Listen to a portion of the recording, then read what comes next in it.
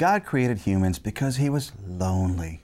Please, we attribute such human emotions and issues to a creator who's way beyond our comprehension. We're not Ken and Barbie to some heavenly child. We are witnesses for his love and justice. And Lucifer hated the fact that created beings at our level would stand as witnesses for the divine. Every decision we make, like Job, every choice we make testifies to the one we profess to believe in. Yeah, that means what we do, what we say, what we watch, what we play, what we tweet stands in defense to the character of God if we choose to be called by his name. The great controversy isn't just a bunch of beasts in a Revelation seminar. The great controversy is how we choose to live what we profess. It is a choice of good over evil. As Joshua said, choose you this day whom you will serve, because every day you're on the witness stand for that choice. I'm Falvo, and this is Sabbath School University.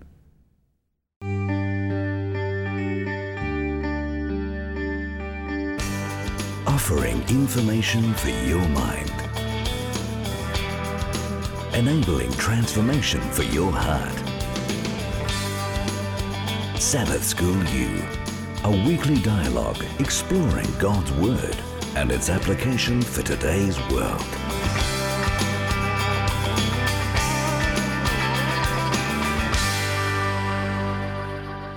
We're back on the campus of Andrews University. Every time we're not sure where we're going to go, we keep coming back here.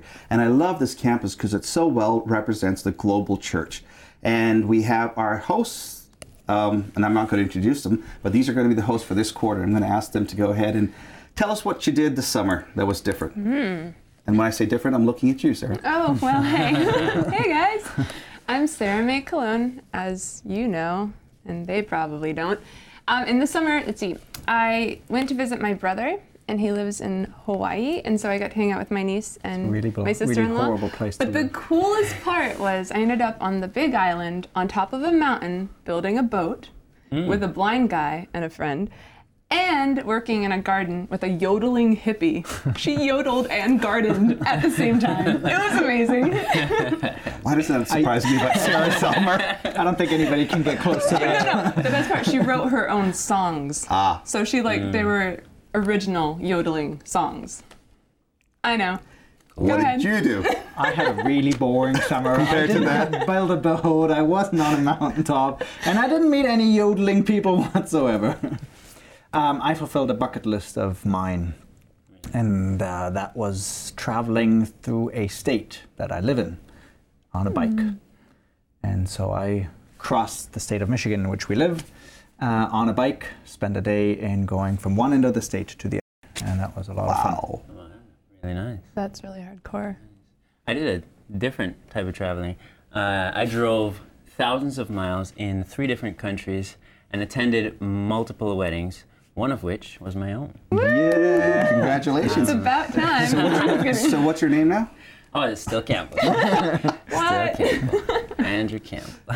Well, Andrew, congratulations. We're happy for you. Thank you so much. I was trying to tell somebody how this whole program works, and I told them we have 3 hosts, a hippie, a German, and a guy from the islands. So that kind of tells you what the show's like. And so this is what we have. Yodeling hippie. And I just want to say, for our viewers that might be interested who my wife is, stay tuned because she just might appear in one of the lessons. Oh, this is great. I'm not going to say which one. Oh, man. I'm not going to say which one. So Since cool. you did that, would you also tease us into the lesson by prayer and reading scripture, please? All right. The key text is Genesis 3:15.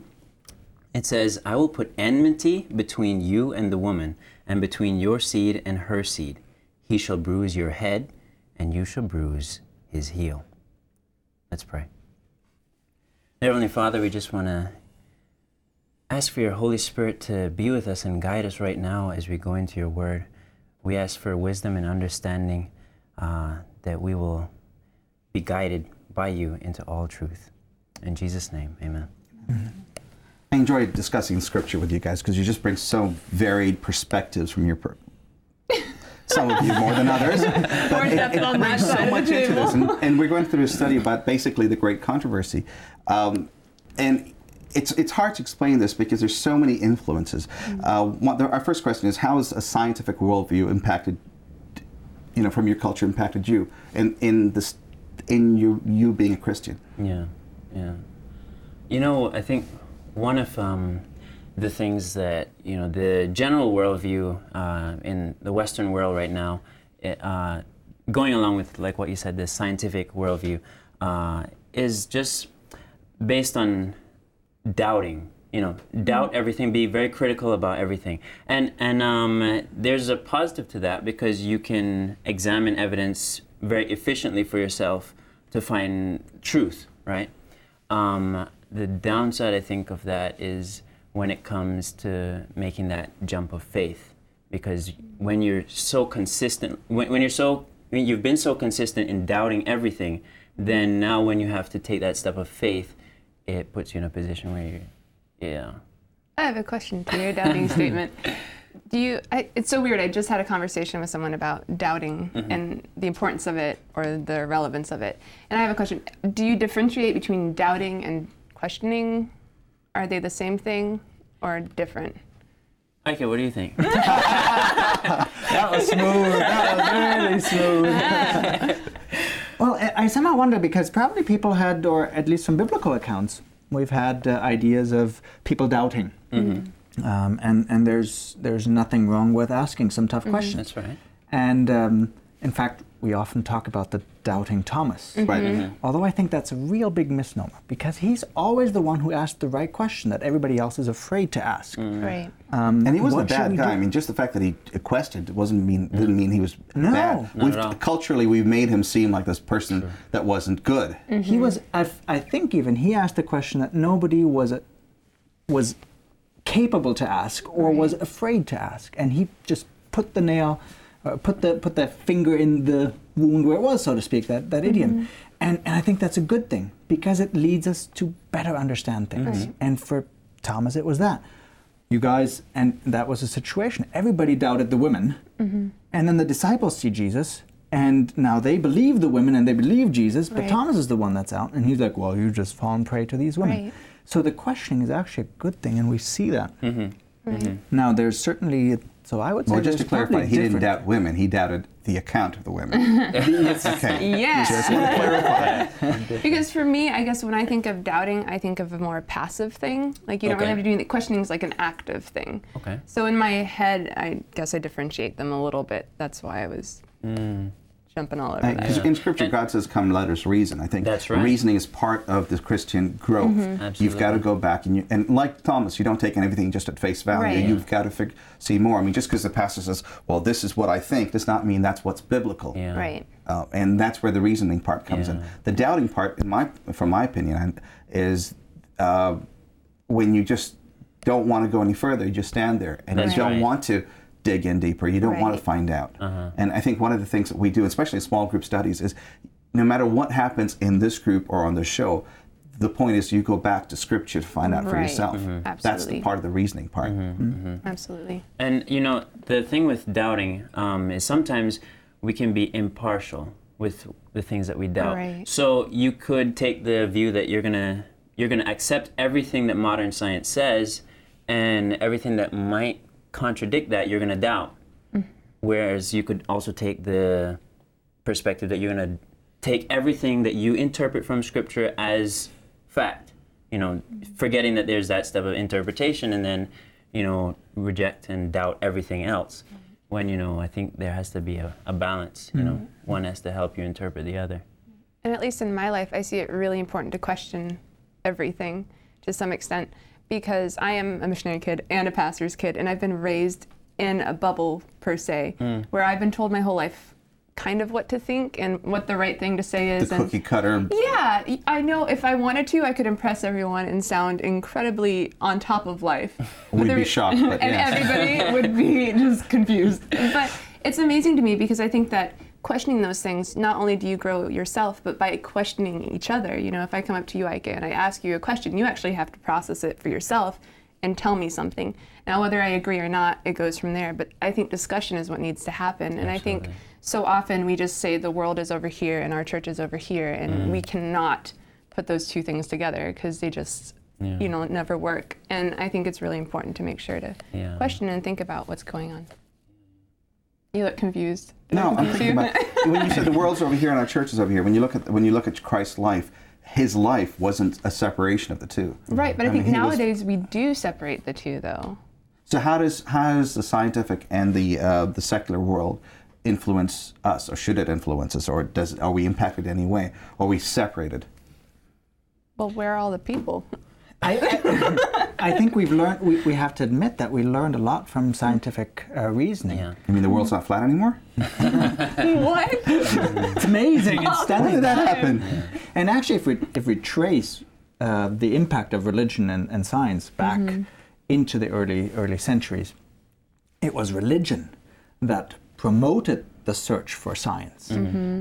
The idea was the world is an orderly thing. God is orderly, and so things, we can explore them. It's not just circumstantial. And it's not just in the mythologies of the ancient world, and even in some parts of the world, it's the lightning strikes and the gods must be angry. That was the rationale for a long time, and people felt very uncomfortable with this. And so you have to bring sacrifices, and you don't know to which god you're supposed to bring sacrifices. Now we find out that the world is actually organized, and that there are patterns to things. There's a pattern to seasons. There's a pattern to rain and sunshine. And this is actually a proof of God taking care of us. I've been reading for my leisure a book by Max Born, who won the Nobel Prize in the Physics Nobel Prize 1940s. That's for leisure. I know, that's what I don't understand half of it. Germans, man, Germans. I don't understand what's going on there. He's all these proofs and theorems, and but he looks at cause and effect, and he says that's an incredible thing where we see how cause and effect, we can learn from that, and how chance plays into that, and how we can sort those two things out. And I think that's what we do in our Christian life as well. We say not everything is just something that has been. Some things just happen. They are by chance, and I can't attribute every bad thing or every good thing that happens to me just to God. Just because I might have cancer doesn't mean that God is punishing me for something. And Jesus models that in his life, and so I think we can learn something. Right. Yeah. And I think if there was a danger, if, going in that direction, if there was a danger, it's, separating, the natural world from the supernatural, and saying that, no, everything has a natural explanation, that God really doesn't have much to do with, everyday life. Is there even a God? These are some of the questions that the secular scientific worldview proposes. And so the limitations, how far can we take science, Exactly. and how far can secular ideas answer questions? But then beyond that, what questions can't they answer? And the supernatural is the part that nobody can answer, and religion gives a view into that. Religion gives you the foundation to say, this is where I go, and I go in faith. Yeah. I mean, science does explain a whole lot, but at some point in time, you go back and say, this is a creator God, and this is why I believe. You can't prove it. There's no way you can prove your faith. Yeah. You live your life. I think those basic questions, like what is the purpose in my life? Where do I come from? Not just origin-wise or genetics-wise, but what is my background? Where am I going to go to? What happens after that? Those are questions that science can't answer. They're not in the realm of I can prove it. I can put it into a little glass. I can heat it up. I can put it in a freezer. I can't mechanically alterate those. And then suddenly those are questions that have to be answered by a higher set of values, and that's where religion comes in. And somewhere between, in my opinion, somewhere between the spiritual and the scientific, secular, is where if you're not buoyed by faith, is where the devil gets you. Exactly. And you can't stay on either end. You've got to be able to. That faith is important, because you can see the people that hold on to what they consider their Christian beliefs with no knowledge of what they believe are the ones that stay here and we're not going to pay any attention to science. And then you've got the other group that says only science and forget all about God. And that's where you see the devil winning on both sides. It's the group that kind of says God's created a scientific world. He's created the laws of physics and everything else. And you've got scripture that helps you carry yourself through. They're the ones that tend to be more balanced, and the ones that keep going back to scripture. There tends to be a sense of one or the other. And I don't think, I'm not sure. What do you think? Very true. I think, scripture is different from theology, just like nature is different from science. Science is the interpretation of nature, and theology is the interpretation of scripture. I don't think that scripture ever contradicts nature because God created them both. and God, there's no contradiction within himself. But when we study scripture and we study nature, our interpretations of the two end up, coming up with some things that are conflicting. And so then what I'm saying, when you take the two, you have to sometimes go back and restudy because maybe you missed something. I would say that there are two completely different paradigms. I'm saying that we can learn from one another, but I think there are two completely different paradigms. One paradigm says, a purely scientific view says, everything is just mechanical. And that is completely opposed to a system where you say God does interact with it. So a founding for a Christian, I think it is important to say, what is your basic set of, what is your worldview? What is that underlying philosophy? Are they both equal, or do you balance it in one direction or another? And I personally would say religion is the foundation for everything. I can learn incredible things about how God interacts in nature from science that we could not learn from the Bible. Yeah. And how does that play into the great controversy? I'm sorry, you were saying? I guess just the last thing. I think when you start with accepting the supernatural, there's no problem with accepting natural. But when you start with natural, then sometimes it's difficult to make that jump. But I think say they that are wrapped up in each other because you learn and grow based off of what you've been exposed to. And so I think that they kind of spiral into something and they kind of wrap up in each other in order to create. Because, for example, my brother is very left-brained and I'm incredibly right-brained. And everything is different for us. We see the world completely differently. And so, but when we get together, it's really cool because we can see how things actually could be with like a whole brain working together kind of thing. Well, now he's going to get me in trouble. but you see what my point is I think they go hand in hand, and I think they can build off of each other, and my brother is very smart. Now, going back to your question, you said, how does this all play into the great controversy?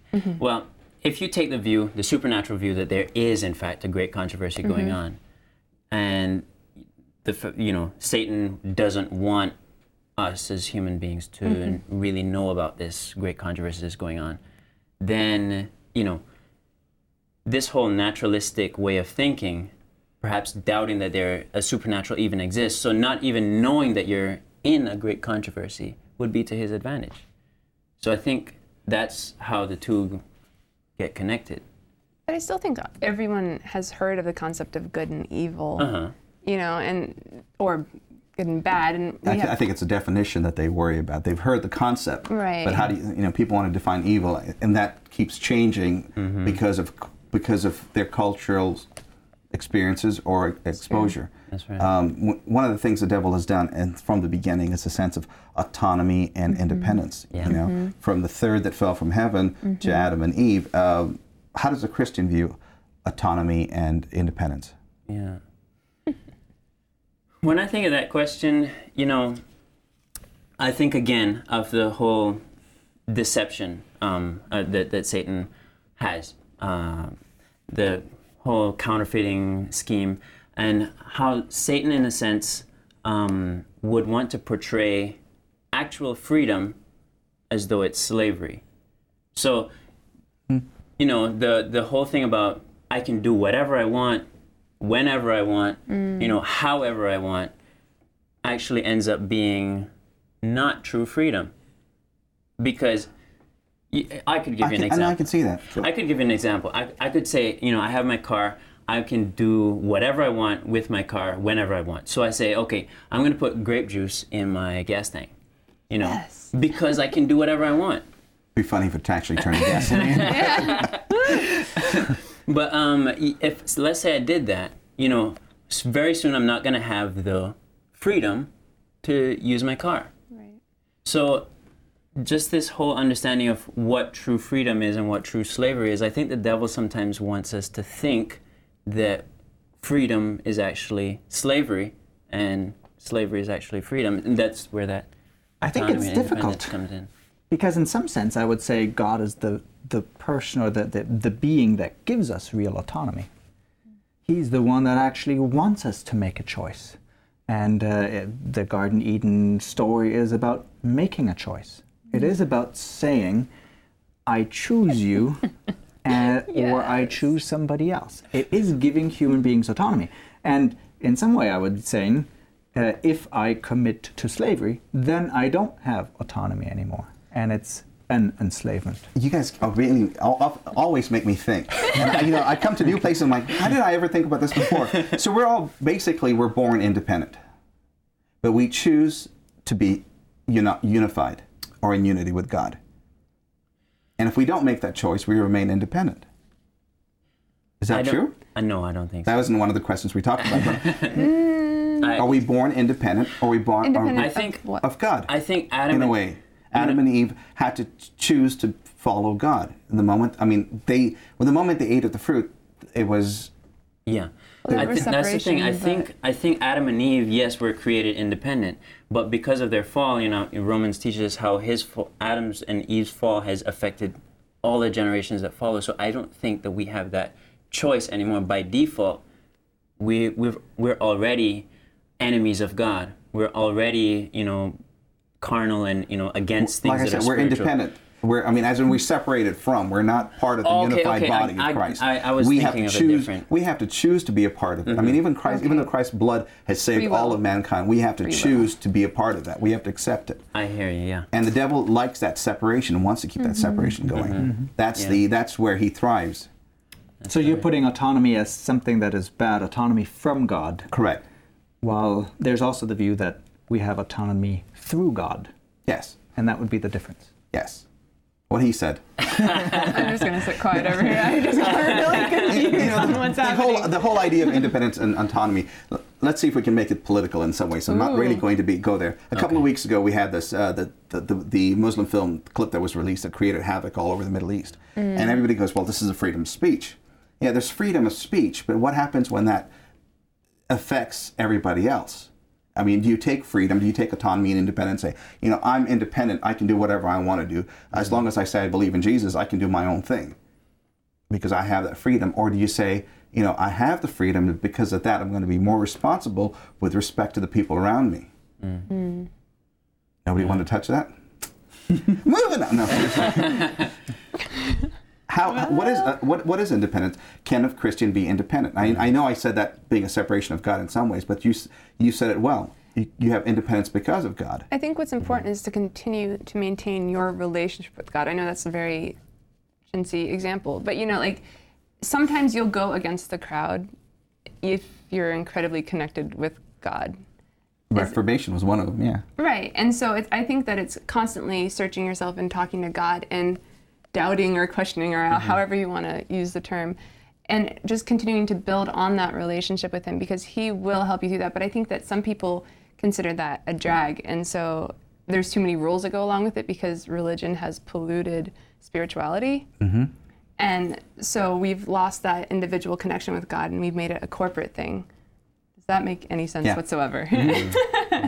I think there are different levels. I personally have choice, and God gives me choice. God gives me the choice of choosing. Do I want to follow my own depravity? Do I want to follow a sinful life, as a Christian would define it? Or do I accept the choice that Jesus did something for me on the cross? And if I accept that, then I am connected to God in a very special way. Now that has repercussions for the community. However, I decide to develop my own that autonomy that I have in Christ, whether I live that as part of a group or whether I live that separate from a group, that is it's a secondary discussion that is really important, that horizontal connection. And of course, here Paul will address it and say, you are part of a body. One of you is the eye, the other is the arm, the other the nose, the other the foot, and you have to connect together. And if we don't see ourselves in just as an individual anymore, but part of a community. And some cultures, I think, are ahead of us in this, especially in this Western world where it's all about me, all about myself. And the sense of an abuse of that freedom, independence. Exactly. I can do whatever I want to. No, you can't. You're part of a society. You're part of a government. We're proud of that in some ways, living in America to say we're... and now act like that. Act like that in a Christian setting. Act that out. The autonomy that you have received, now share that and be part of a group. And this is where I think the two concepts merge and almost sound contradictory, but in some ways are exactly the way that it should work. Absolutely. Now in 1 Peter 5:8 and 9, when we're talking about autonomy, we're talking about this rift in worldviews and so forth. The devil finds a place to come in. In 1 Peter 5, 8, and 9, it says, resist the devil. How do you do that in practical terms? I mean, it's easy to say, well, don't listen to the devil. Well, how do you do that? And how do you resist the devil? Well, the first thing I think is become a monk, stay up in a mountain, build a boat. Building a boat. Yes, with the blind guy and a yodeling yodeling. hippie. That's what you need to do. Get away. She's joking, of course. Yeah, don't do it. But how do you do it? I mean, Peter says that. I think the first thing is, for me, is where's my focus? The Bible talks about this great conversation about the struggle between Satan and Jesus, and Satan appears, or the devil, there are different names for it. But in contrast to how many verses we have about Jesus, the devil is a minuscule part. It's not where we should focus our attention. I like that. The first thing is, focus on Jesus. I'm not going to worry about the bad things. I'm going to worry about the good things. I'm going to be connected to Jesus. And if I'm connected to Jesus, I know the reality that there are bad things out there, but I can put them into place and I can make the right decision myself. If I'm only always worried about, what if I do that? What if I do that? And if I consume myself in this war imagery, then I am a victim to the war rather than being Verse 9 says, resist him, standing firm in faith, which means you grow in your faith. Yeah. That's the first thing to. But I like the second part of verse 9. It says, because you know that the family of believers throughout the world is undergoing the same kind of sufferings. I mean, again, what I said earlier on is this unity in Christ. If you're not part of the family, if you're not part of the unity, and you want to break away, it's like Adam and Eve, that separation, that misunderstanding of what God says is what makes the devil's job easier. Yes. Last before we go. Okay, all I have to say is we just need to make God fun because he's so crazy fun. And I think we make him so boring and it's irritating.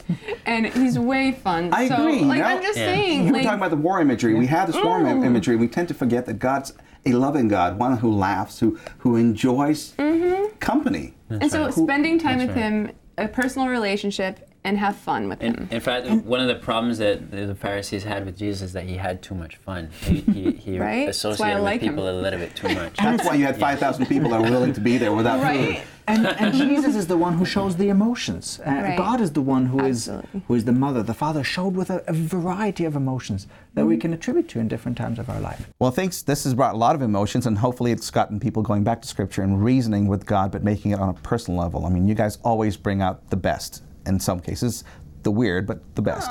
Thank you all for being here, and we'll see you throughout the quarter, and I'll see you in the last lesson.